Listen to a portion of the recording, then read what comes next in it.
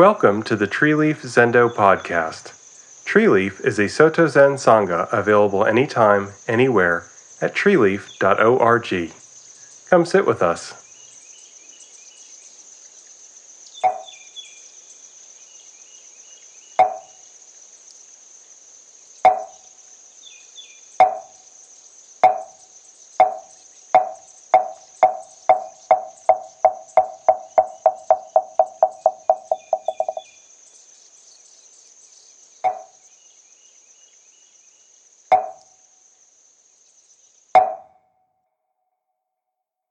Welcome, everyone. Please have some tea. It's going to be self-service today. And Danielle is here. We placed something on the altar from her dear mother who passed a few years ago, and that represents all our family members are here. This Nehane, or Parinirvana ceremony, is traditional in Mahayana Buddhism. But it was requested by our members a couple of years ago because people just wanted an opportunity to remember their family members and friends who had passed from this visible world. And it's always lovely. Later, we're going to set up an altar in our house in front of a wall of pictures we have of our family members. And we bring the kids over, and it's one of the opportunities during the year to say, this is your grandpa and this is your grandma. She's not here anymore, but she's with us in our hearts, and your uncles and your aunts, and the kids learn a little bit about their heritage. Today represents the day, traditionally, when the historical Buddha passed from this visible world. And I say from this visible world because part of our Mahayana beliefs is there's no birth and no death, so no place to pass. You're going to hear a lot about that in the little death poems we're going to read later. That's one of the traditional themes, that yes, gone from sight, but yet here as much as we ever are, something like that. We recite the verse of homage to the Buddha's relics, the Sharidaimon, and that takes a little explaining too. You know, after the Buddha died, they wanted a way to remember him, and so they took his ashes and they took what was left, and they spread it around India. And somehow the worship of the relics of the Buddha, the physical relics, the teeth, the bones, the ash, became perhaps the centerpiece of Buddhism for a while. All the pagodas, have you seen them in South Asia, the gold ones in Thailand? Usually they have inside, quite often, a relic of the Buddha, a piece of bone or a tooth. Here, and even Japanese pagodas, that is the Chinese and Japanese version of that. We have one here, and I don't have a piece of the Buddha as such, but when I was in China, a fellow gave me a leaf from the Bodhi tree, which the Buddha is said to have sat under in India, and so in there is part of the Bodhi tree in our pagoda here. But within 30 minutes drive here of Tsukuba, Treeleaf, there are two teeth of the Buddha. And, actually, if you go through all of Asia, you'll find teeth of the Buddha, which makes my little joke is he had a really, really boundless smile because his teeth are everywhere.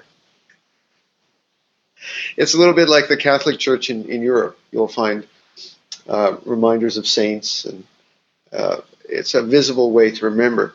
But when we recite today the relics of the Buddha, it's not necessarily about a piece of bone or something like that.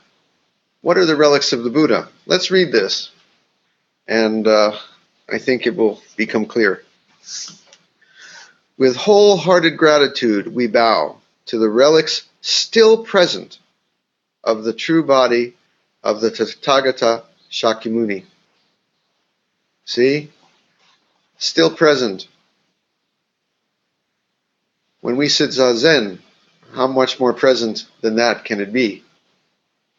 When you open your eyes, there are the relics of the Buddha in the sky, in every tree, in the breeze. You're going to hear a lot of references to the moon, to the breeze, the blowing, the wind blowing.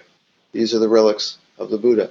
In your own heart, the memories of your family members are the relics of those people. Still alive. Still alive. And that is what we say is the still present relics of the true body. The true body is not a body that's made of flesh and blood, you see. Oh, it is.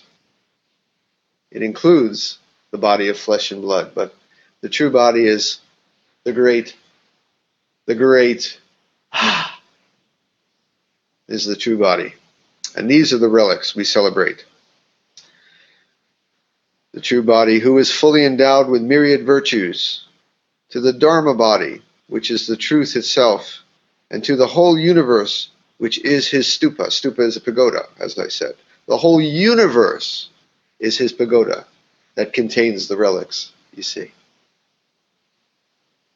You are the stupa, not stupid, the stupa that contains his relics. With deep respect, we venerate the one who lived his life for the sake of all beings. We remember the Buddha for his teachings. They are alive today in our practice, so those are his relics.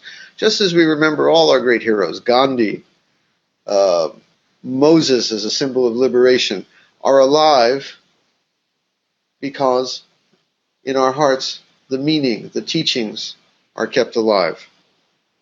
So it is with the Buddha, is as live today in his teachings as he ever was. Through the sustenance of Buddha, the truth enters us and we enter truth. Let us strive to benefit all living beings, arouse the thought of awakening, cultivate bodhisattva practice. Bodhisattva is our vow to help all the sentient beings. Let them realize this peace, this truth. That's our bodhisattva vow. And together we enter perfect peace. The penetration of the equality of all things. Now let us reverently bow. That's the real relics of the Buddha, you see. And it also is for our family members and all the people, our Buddhist ancestors. You know, there's a traditional historical line of Zen ancestors going back. And some of it at a certain point becomes kind of symbolic because we have to say, just like your own family, you may know who your grandfather is, you may have a semblance of idea who your great-grandfather is, but after that, I bet in your family it gets a little fuzzy. However, you know there were people there, and because of them, you are here. Because somebody kept it going. Somebody raised a family. Somebody did the job they needed to do. Somebody built a house. Somebody plowed the fields. You're here. And so our Buddhist ancestors, we may not know all their names. You know, after a few hundred years, it gets a little fuzzy. We can go back to Dogen, back to China a bit, and after that, you know. But it was somebody, and we express gratitude to them. There's a plaque up there that means that. Especially my nearest father and my grandfather. My father, Nishijima Roshi, my teacher. His teacher, Niwa Zenji, was the abbot of Eiheiji. And that's his calligraphy up there that says, look. What does that look mean? Look in your heart. Look outside and you will see the relics of Buddha. Look, it's all right here. That's the look. It's a look beyond inside and outside, all present right here. We honor them. We honor all the people in our families because they are still alive with us as we honor them. And sometimes they were difficult people, and sometimes they were beautiful people, and sometimes they were very mixed, like most human beings. And at this point, they're gone, and we forgive them. You have to. Sometimes it's hard to forgive. Sometimes it's some. I've had victims of child abuse here, and they say, "How can I honor my father?" And I say, "He suffered, and at a certain point, he did some terrible things, but he was also a victim." That's how we say metta later, even for the difficult people. So I encourage people, I know it's difficult sometimes, to even offer remembrance to the people who sometimes manifested some things that were quite ugly.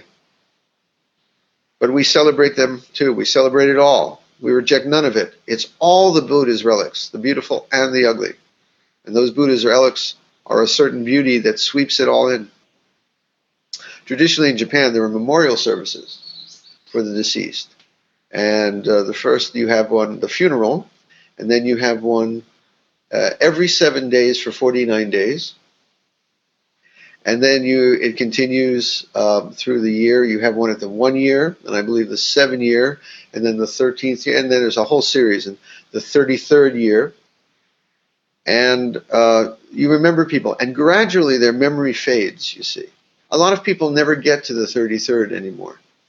You know, after 10 years, the memorial services tend to drift away. But the point is that these memories are kept alive in our heart, and they fade into the world. The memories fade, and people's spirits, but yet the effects of what they've done are still here. Those generations, 1,000, 2,000 years ago, the Buddha, 2,500 years ago, are we not still feeling the effects of all who lived before? We're grateful for that. We bow to that and say thank you for the good and the bad sometimes. If you ask Japanese priests where people go when they die, they're a little kind of ambiguous about it. One reason is traditional Buddhist beliefs, was about rebirth, but Japanese belief was sometimes about how the spirits just kind of hang around and watch over us. And Japanese funerals really are a little mix of that and traditional Buddhist beliefs about rebirth. So part of it is ambiguous. He's reborn, but at the same time, Grandpa's still hanging around watching over us. So if you push a Japanese priest on that, they get kind of, But the Zen teaching, as you're going to hear in these poems we're about to read, is also, let be what will be. It's been. What has been has been. And this moment of dying is this moment. And what will be will be. I think that resonates. You don't hear many of these Zen poems where they say, may I come back as a diva, or may I please keep me out of hell. Sometimes you hear that. But a lot of them are very accepting. Life was life. And what will be, and now death, this was written on the deathbeds of people. Death, let death be death, right here. You hear that all through these poems. Now, what are these poems? Tradition in Zen for a fellow, if he's in good enough condition, I'm sure not everyone was able to do this, to write a poem with a brush and get up into the lotus posture and die sitting zazen. My joke is my poem is probably going to be the following. Morphine! More morphine! Please! Nurse! Nurse! That's my poem. By the way, let me just put it at my last will and testament on the record here. If any one of you, my great students, are still around and you still put up with me enough when I kick the bucket, which could be 5 minutes from now or 50 years from now, no big funeral, sit zazen, right? Basically do what we've done today. Have a little zazen kai. My wife is going to take some of my ashes, put it in the backyard if she's still around, and put some of me on Scuba Mountain, and we're done. Okay? That's there. There was my last will and testament. There you go. Now, let's look at some of these poems. I'm not going to offer many commentaries. They speak for themselves, but I'll do what I can. These are the great translations of Joel Hoffman. I believe Daniela, the other Daniela, or we have two Danielas, posted his book, which I recommend to everyone if you're interested in this. First from Zoso Royo. I pondered Buddha's teachings a full 84 years. The gates are now locked about me.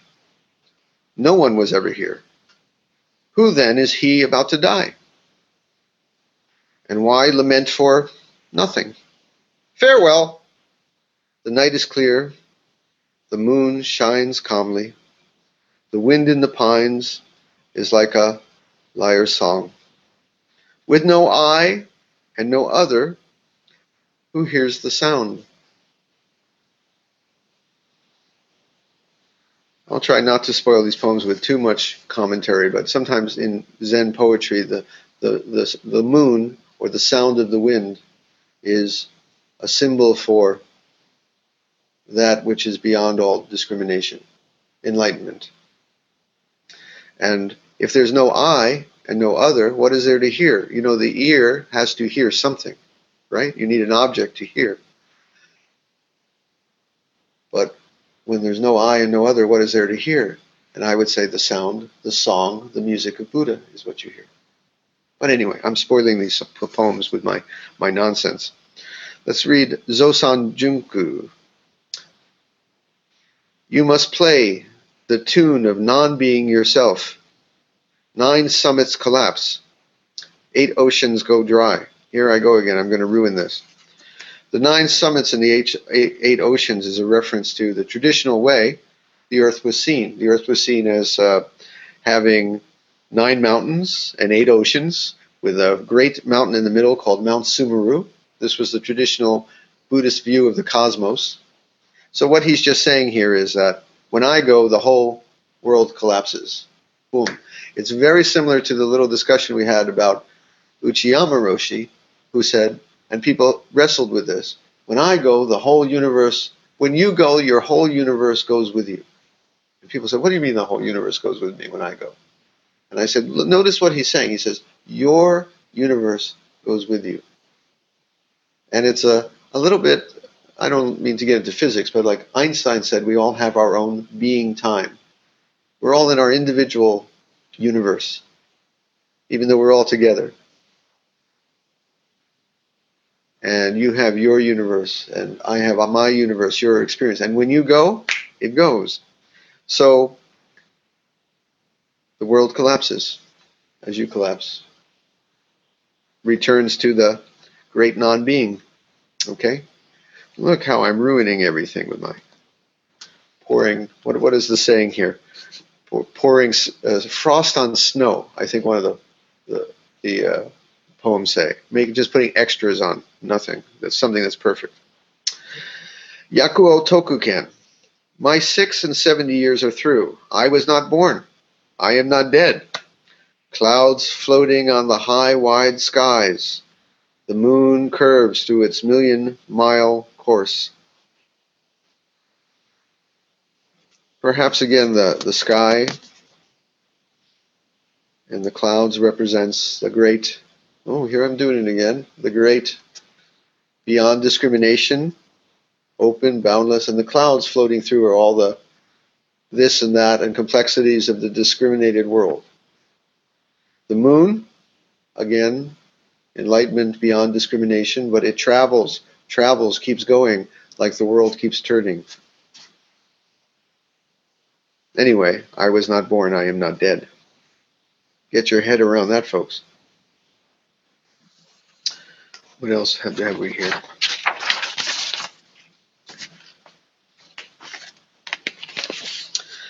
Daido Ichi,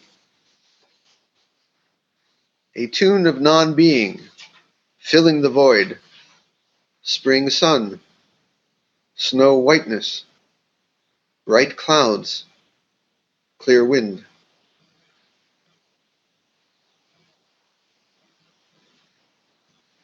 Ungo Kiyo. Let me spoil this before I read it.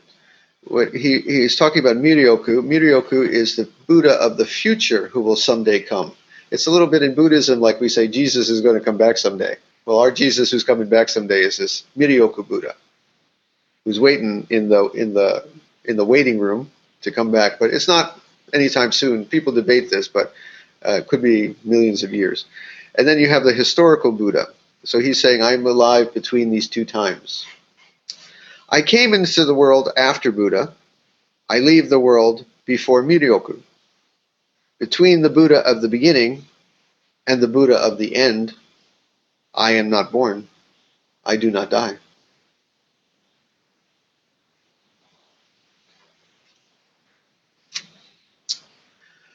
Tosui Unke. 70 years and more, I have tasted life to its utmost. The stench of urine sticks to my bones. It's a very realistic image of maybe a man in his sickbed. What matter all these? Ho! Where is the place I return to? Above the peak the moonlight whitens, a clear wind blows. There it is again, the reference to the moon, to the wind. Ho! And another one we're going to see in a second is ka! These are like moo! These are expressions for the great emptiness. Ho! Ka! Moo!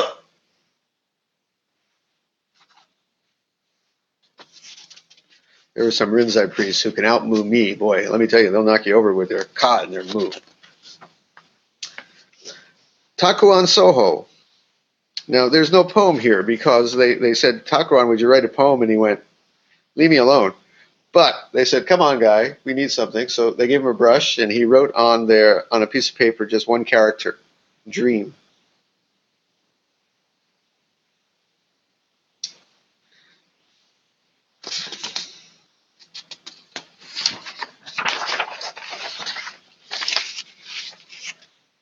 Taigen Sofu. I raise the mirror of my life up to my face, 60 years.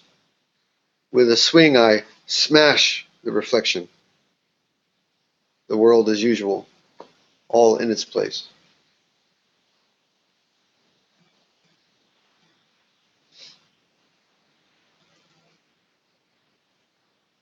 Shunoku Soen. Adrift between the earth and sky. Let me add my frost right here. That means alive in the world, because the world is between the ground and the sky. Just alive in my day-to-day life. Adrift between the earth and sky. I call to the east and change it to the west. I flourish my staff and return once again to my source. Ka!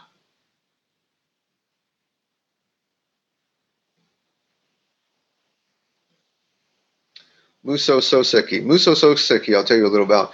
He was actually a big mover and shaker. He was friends with the emperors and the daimyos. He was he was almost as much a Zen fellow as an advisor and not politician, but very influential man who helped reform the Japanese governmental system at the time. So this was a guy who was very much connected to society. Let's put that. I just want to give you that background when we read his poem, Muso Soseki. Thus have I rolled my life throughout, inside and out, reclined, upright. What is all this? A beating drum, a trumpet's blare, no more. There's a poem in the Diamond Sutra that says, what is all this? A flash of lightning, a passing bubble, just a snap of the fingers. All his great moving and shaking, just a beating drum, a trumpet's blare, no more. Musho Josho. When it comes, just so. When it goes, just so. Both coming and going occur each day. The words I am speaking now, just so.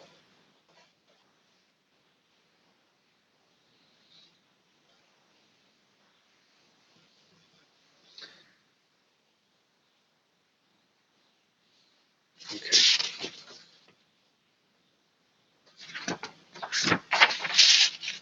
Mumon Gensen. Life is an ever-rolling wheel, and every day is the right one. He who recites poems at his death adds frost to snow.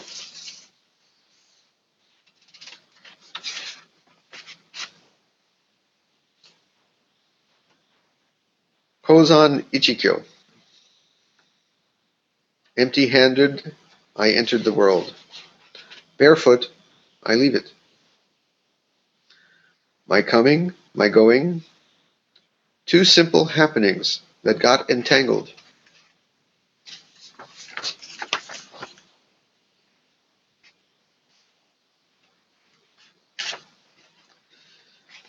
I told you about Katz and Ho. Well, Kogetsu Sogan. Here is his poem. Ka, ka, ka, ka. Oh. I wonder, we have giant crows around here, and they make that sound. Ka, ka, loud, it'll knock you over. I often wondered if that might be.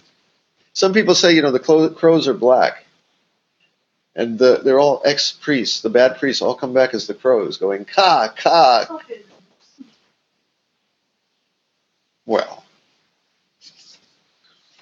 because they're all dressed in black robes, the black crows. And they're here in Japan, they're huge. They're as big as dogs. Giant crows. All right. Hoshin. Coming, all is clear, no doubt about it. Going, all is clear, without a doubt. What then is it all? Sometime to leave with a question, and to have the great doubt is the answer. Just let it be. No doubt about it. Gizan Zenrai. I was born into this world. I leave it at my death.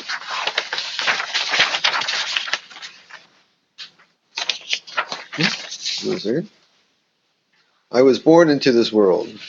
I leave it at my death. Into 1,000 towns my legs have carried me, and countless homes.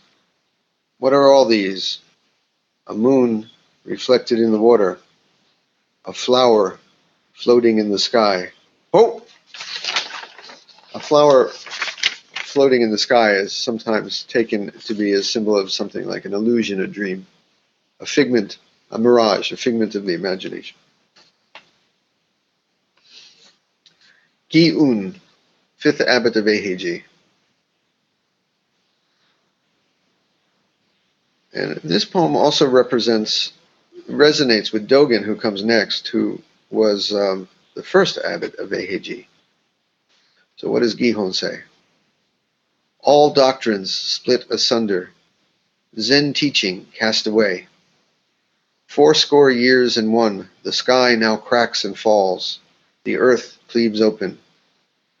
In the heart of the fire lies a hidden spring.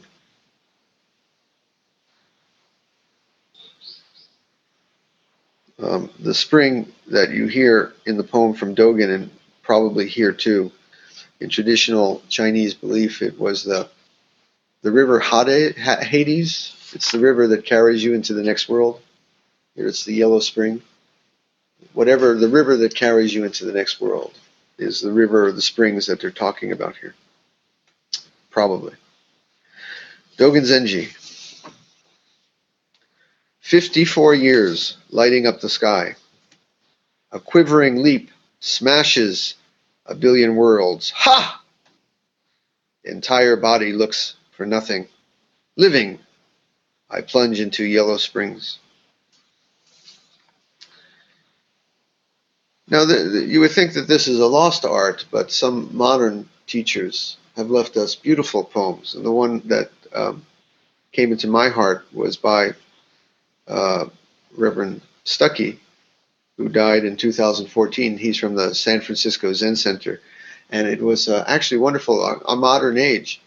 If I have my wish, I hope, and this is going to sound awfully bleak, I hope my death is a slow one and I can share it with all of you. I'd really like to, we got, I'm going to go on Google Plus. Right? Someone's going to have to turn it off, though, after, because I won't be around. But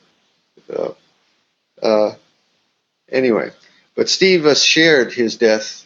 He had cancer, pancreatic cancer, and he shared his death with everyone and left us with great, great wisdom, including this final poem he left us with. So we'll read this. This human body truly is the entire cosmos. Each breath of mine is equally one of yours, my darling. This tender abiding in my life is the fierce, glowing fire of inner earth, linking with all pre-phenomena, flashing to the distant horizon. From right here now to just this, now the horizon itself drops away. Bodhi, Swaha, something like wisdom, hail, something like that. Now, I noticed Joyo just came in. Joyo, don't worry. The unique thing about our Zazen Kai is we're probably the only Zazen Kai in the world where you can come in the middle and do the beginning later. You can't do that any other Zazen Kai in the world. You know, if you're late at Dogen's time, if you were late when Dogen was talking and you missed, he recited Bendowa, and you show up at the end, you missed it. You know, you're going to have to maybe get the notes later from somebody. Our Zazen Kai, Joyo, you can catch all this and be part of it when you get a chance. Okay? Well, that is all the poems. I hope maybe you'll write one. You don't have to wait until you're on your deathbed. You can write these anytime. You don't have to use a brush. Word processor is fine. But any questions from anyone? Anything at all? Okay. Good. Well, anything?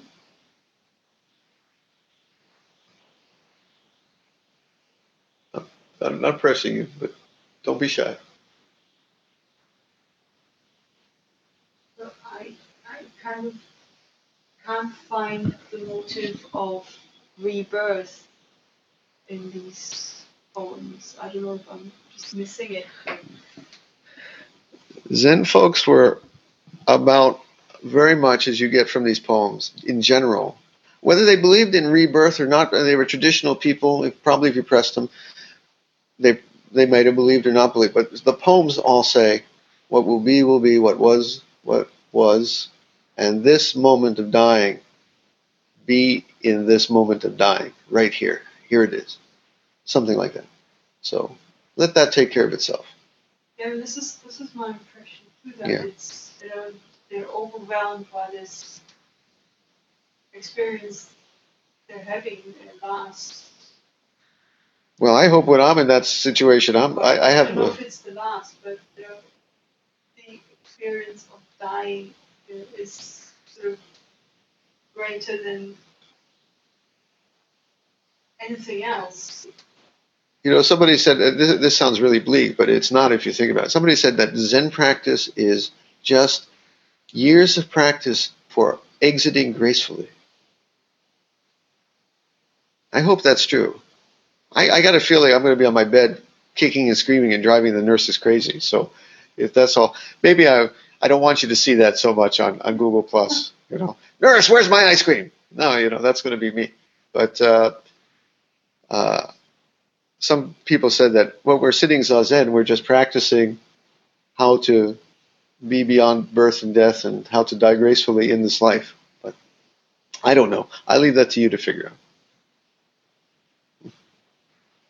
It's also about learning how to live gracefully in the meantime. Right? Die gracefully, and when you die, just die. Live gracefully, and when you live, just live. Dogen said that many times, something like that. Anything else, my friends? Okay, let's recite the verse to close the sutra then. And then we'll sit a few minutes of Zazen, short Zazen. Thank you for joining us for the Tree Leaf Zendo podcast. Tree Leaf is an online practice place for people who cannot easily attend a Zen center due to health, location, work, childcare, or family needs. We provide netcast Zazen, retreats, discussion, Jukai, the support of fellow practitioners, interaction with a teacher, and all other activities of a Zen Buddhist Sangha, all fully online, accessible anytime, anywhere, without charge. Come build the future of online Zen community and practice.